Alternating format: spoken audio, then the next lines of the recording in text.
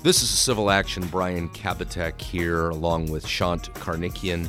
We're coming to you today to educate you about some recent cases that have come down in the California courts, the Ninth Circuit, the United States Supreme Court, trying to keep you interested and apprised of what's going on in recent cases and how it may affect your practice, particularly if you're a plaintiff's lawyer. And if you want to know more about us, you can visit us online at kbklawyers.com. You can follow us on social media at Kabatek LLP. You can subscribe to the podcast so you'll know when the next episode is coming out. And if you could leave some feedback, that'll be very much appreciated. So we're going to talk about 6 cases today. The first involves serving a foreign government. The second is the Prevet Doctrine and injured while working for a subcontractor. The third involves immunities of school district. Then we talk a little bit about late claims and late notice involving medical malpractice cases, and then some arbitration as usual, and when you can and when you can't arbitrate. And we'll finish today with a case involving the Telephone Consumer Protection Act from the Ninth Circuit. So let's go to the first case, the Republic of Sudan versus Harris. This is a United States Supreme Court case which goes all the way back to the year 2000, involving the bombing of the USS Cole while it was docked, I believe, in Yemen. Is that right, Sean? That's right. And this case was argued in November of last year, and the decision came down in March of 2019 with the, it was authored, I believe, by Alito and a dissent by Justice Thomas. So some context as to what the claims were here, or the claims were brought under what's called the Foreign Sovereign Immunities Act, which generally immunizes a foreign sovereign from lawsuits by people in the United States, unless there's some exceptions that it falls into. We've actually litigated some cases that involve exceptions to the FSIA, but we won't get into those. However, when the exception applies, in order for the federal district court to have jurisdiction over this foreign entity, they need to be properly served. And this case involves the issue of service, which is defined in, I believe, Section 1608 of the Code. So this is probably something that's not going to come up in most people's practice, because more often than not, you're not suing a foreign government. But if you do sue a foreign government, you need to actually serve the foreign minister. Now, you don't have to find the foreign minister and serve him or her in person. You can do it by mail. But if you don't serve the foreign minister and you try to do something like serve the embassy, your case is going to get kicked. And unfortunately, what happened here is that the case was vacated, or the judgment in this case, and it was a large judgment, wasn't it, Sean? It was a very large judgment by the victims of the USS Cole bombing, and it was against the Republic of Sudan. Because the argument was that the Republic of Sudan had held and allowed to flourish the Al-Qaeda bombers, I think, that were involved, effectively right? Harboring terrorists or fostering terrorism. But I think the reason this is important is when you are involved in any kind of litigation and you have a foreign entity, whether it's a government or whether it's just a business or foreign national, the rules about serving are very, very specific and very difficult to follow, and you better be careful about it, because even just serving a foreign national, you usually have to go through the Hague Convention, translate it into the language that's generally understood in their country, and serve it through the Hague Convention. And while most of us aren't going to encounter this in our everyday practice, it's going to come up eventually if you practice in California long enough. Above anything, I think, even if people don't encounter it, I think it's a good lesson to really see how strict jurisdictional rules like this are when it comes to, procedural rules like this are. So you need to adhere to those rules very closely. So let's go to our next case. That's Johnson versus Raytheon. It's a case out of the 2nd District Court of Appeal in California and involves the Prevet Doctrine. What are the facts of the case? So the plaintiff in this case, Johnson, had been hired by an independent contractor that was working for Raytheon. So Raytheon is the big company that hired independent contractor. Independent contractor hired Mr. Johnson, the plaintiff, to come in and do some work. He was working at a facility where he's monitoring, I believe, water cooling tanks or water cooling towers. And at some point, there's an alert that goes off that lets him know that he needs to check on something inside a tank physically and not just through the monitors. So he goes up to the tank and he sees that he needs to climb above the level where the water is in order to see inside. So he climbs on top of an extension ladder, which is not to be used separately by itself. It's supposed to be used with another type of, I believe, a platform ladder. It's meant to connect to it. So he places this on the side of the tank. He climbs up, doesn't realize that it's wet at the base of this ladder, which doesn't have proper footing, and because it's wet and he couldn't see the water initially, he slips, he falls down, and he gets, I'm assuming, severely injured. Well, I think that the issue isn't whether it was the right ladder. It was the right ladder, but not for this particular type of task.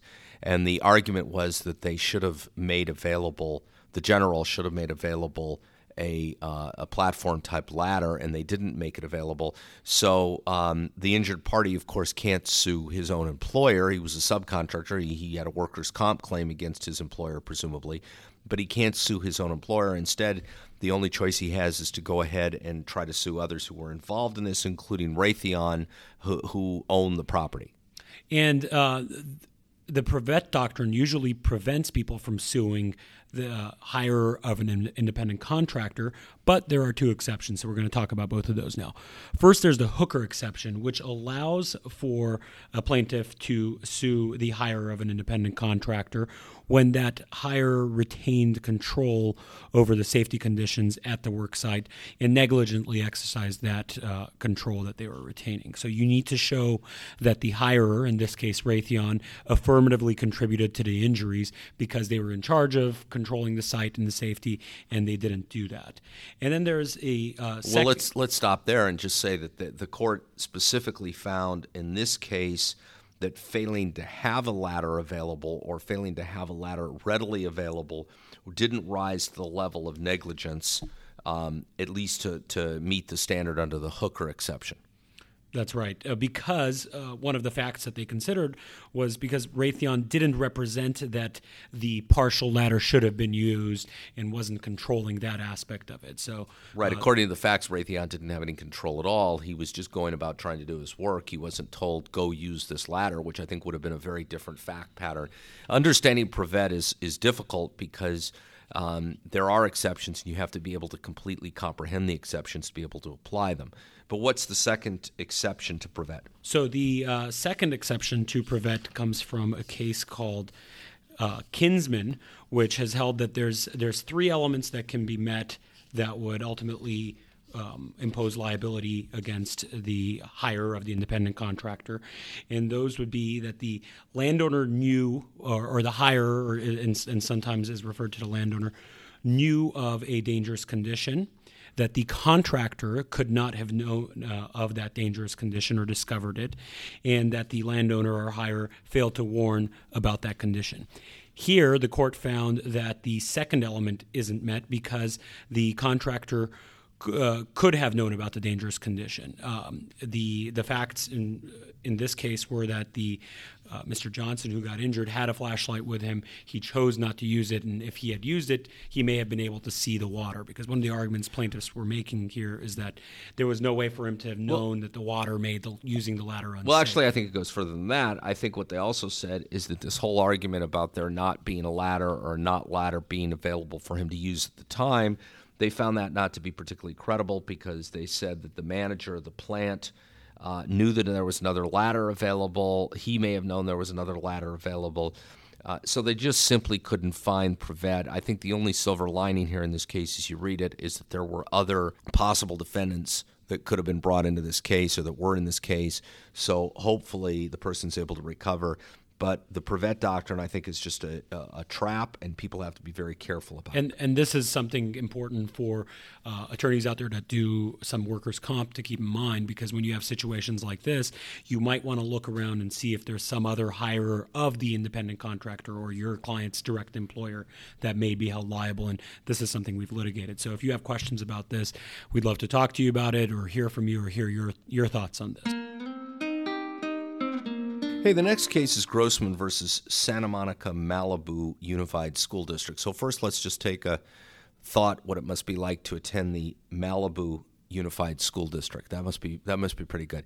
But for the rest of us that went to potentially less interesting schools, and those of us that are just interested in the law, I think this was an interesting case because when you do this review of cases on a regular basis, you inevitably find some little tidbit of law that really has an interesting edge to it. And this one I thought was interesting because... And something that people might not know. It might not be common knowledge about these immunities. Right, and there exists an immunity. So we'll sort of start first with what the rule is here. There exists an immunity in the law that a school district, which is required by law to make its property available for booster organizations which support the school and support the students, have generally an immunity from any kind of liability for something that happens on the school district. And it's interesting because, first of all, state law mandates that schools must make their property available for these kind of booster organizations. And the second thing is that they used to require kind of onerous hold harmless agreements that be executed by these groups. And as a result of this statutory exemption from liability, really an immunity under the Education Code, schools are not obligated to get a hold harmless agreement because by law they're generally held harmless. So that hold harmless provision or doctrine was kind of codified into the Education Code, it sounds like. Right, and what happened here is that the PTA was having a carnival and somebody got hurt because it's all fun and games until somebody gets hurt, right, Sean? Very funny, very appropriate. And under the Education Code, the only exceptions that existed are specific type of exceptions to this immunity doctrine. And I think the two exceptions here are when the injury was caused by someone working for the school acting negligently, or if there was a dangerous condition that the school district or school was on notice of, constructive notice even. And if there's no specific negligence and there isn't a dangerous condition that they're aware of, then they absolutely have immunity. So that's the rule, and important to keep in mind if you get one of these cases coming across you, whether or not there's some kind of government immunity that exists. So that's Grossman. We'll move on to our next case, which is called Last Frontier Healthcare District versus Superior Court. It's a case out of the 3rd District Court of Appeal in California. And this started out as a medical malpractice claim. The plaintiff here served her notice of intent to file a medical malpractice action, which is something that's required as a prerequisite. And Brian, what's required if you're going to go after a government entity? Well, if you're going to go after a government entity, you have to file a claim, and the claim generally has to be filed within 6 months of the event. In this case, the medical malpractice allegedly occurred on February 17th, 2017, and a little less than a year later, they served their notice of intent under the medical malpractice laws in California. So that was effectively timely, and if it wasn't a governmental entity that was at stake here, it was just a private hospital, what would have happened next? You could just pursue your claim if it wasn't a governmental entity. Yes, but it also tolled the statute of limitations. Right. So sending of the notice of intent would toll the statute of limitations for, I believe, 90 days. Is that right? Right. And in this case, the plaintiff actually filed their action for medical malpractice during that 90-day period. So if it wasn't a governmental entity, their action that was filed in April of 2018 would have been timely. However, it is a governmental entity, and they had not filed a claim within 6 months. So if you don't file your claim within 6 months, you can file an application for a late claim, correct? And that has to be done in 6 months. So you effectively really have a year. You have the initial 6 month period, and then you have another 6 month period to kind of cure that delayed filing. Well, it's not necessarily a cure. You can always ask the government to accept your late claim, but you must file a petition in court to have a late claim accepted no later than 1 year after the date of the event. So if you file it, then the court can at least consider it. Sometimes they'll grant it, sometimes they'll deny it, they'll look at certain factors. However, what happens if you file it 366 days after the event? Too bad, so sad. court loses jurisdiction. Yep. And that's what this court held, is that they lose jurisdiction. Because it's jurisdictional, it doesn't matter that they filed this notice of intent before the 1 year expired. It doesn't toll the time period to file a petition for a late claim.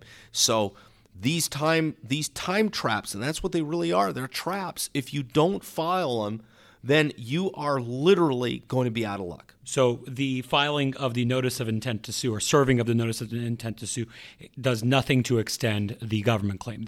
Think of them as two separate tracks.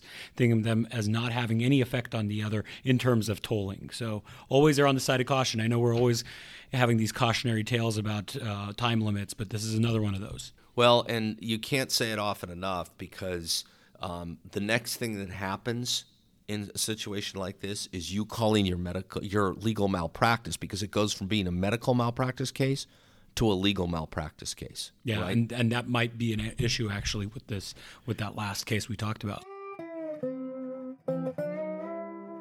So next we're going to talk about Nieto versus Fresno Beverage. This is a case out of the 5th District Court of Appeal, and it involves our least favorite topic in the whole world. That's forced arbitration.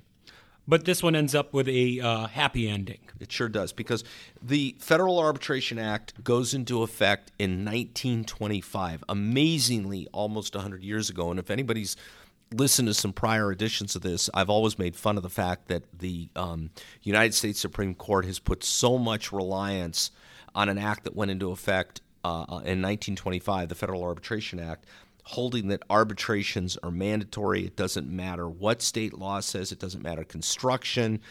Arbitrations are mandatory. However, there are exceptions to the Federal Arbitration Act. Yep. Section 1 of the Federal Arbitration Act specifically creates a statutory exemption for, quote, contracts of employment of seamen, railroad employees, or any other class of workers engaged in foreign or interstate commerce. So let's get to the facts specifically about Nieto. Mr. Nieto is a driver. He's a driver for the Fresno Beverage Company, and the Fresno Beverage Company has a forced arbitration, mandatory arbitration agreement. He signed the mandatory arbitration agreement when he was hired. It's been in effect.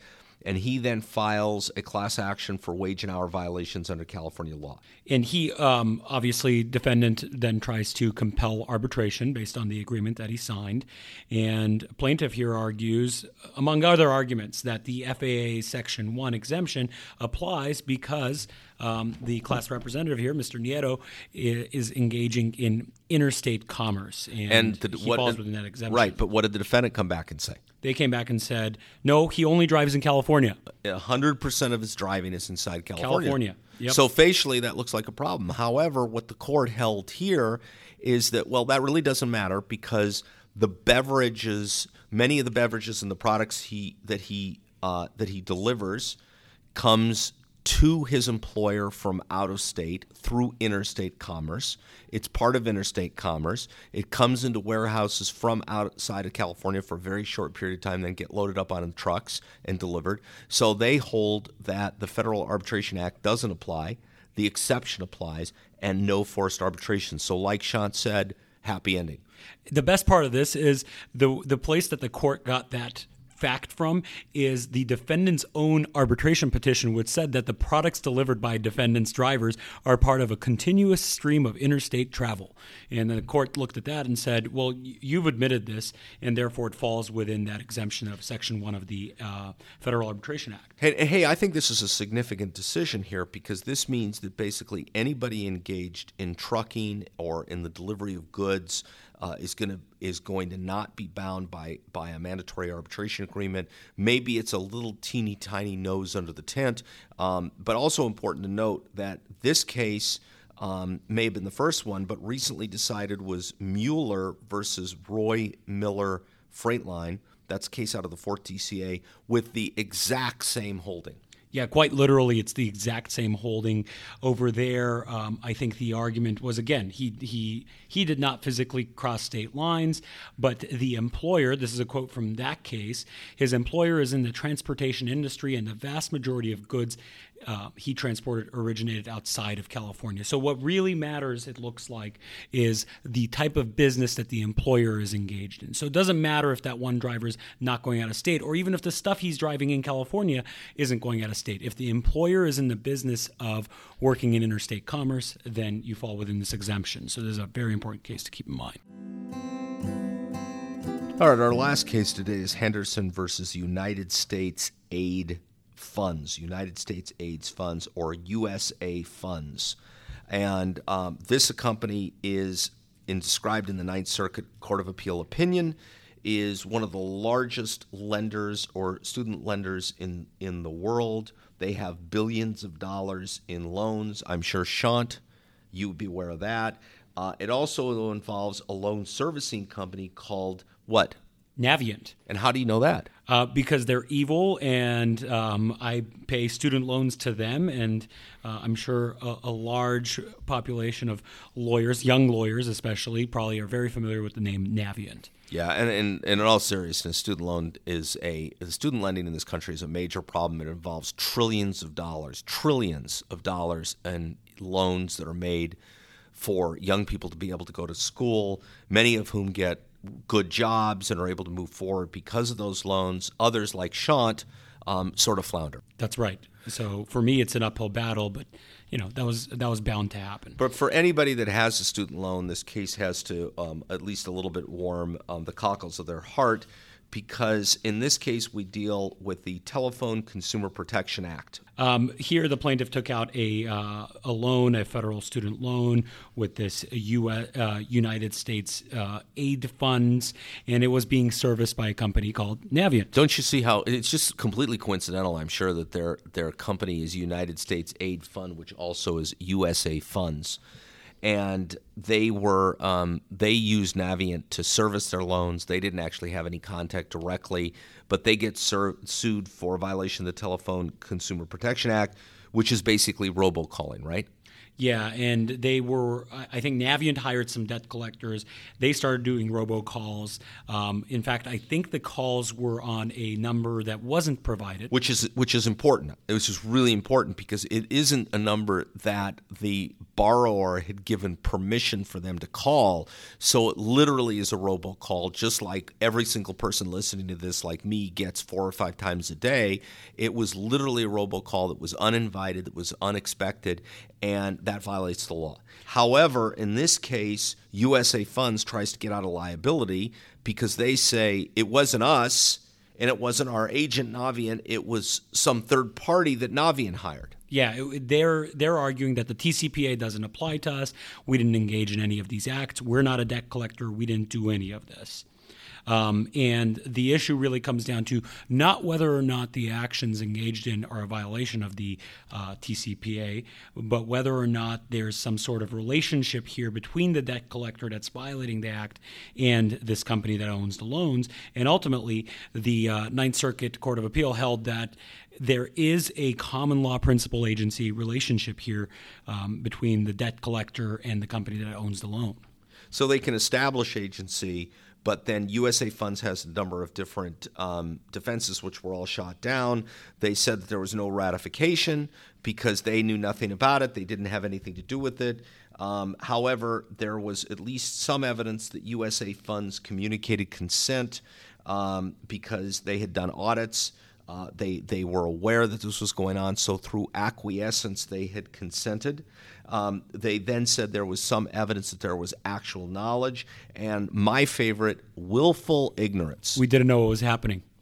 We didn't know what was happening. We didn't know. However, there the court found that there was at least some evidence in the record that USA Funds set the collection structure in motion.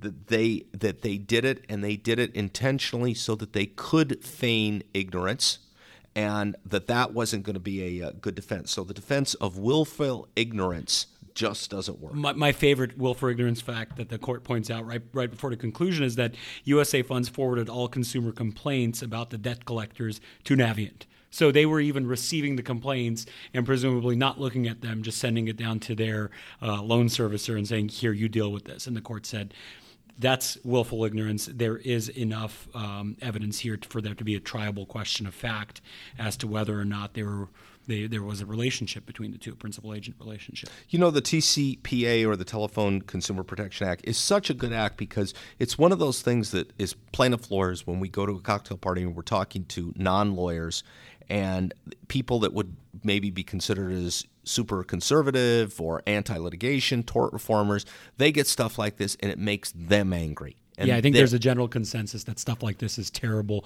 Typically, we stay away from gotcha type of litigation where, the packaging on a product lists the ingredient improperly, or there's a comma missing or something like that. We typically stay away from that. But this is one of those bright line type of rules, the TCPA, where we think there's merit to it, and people across the aisle, different ends of the spectrum, they all agree on.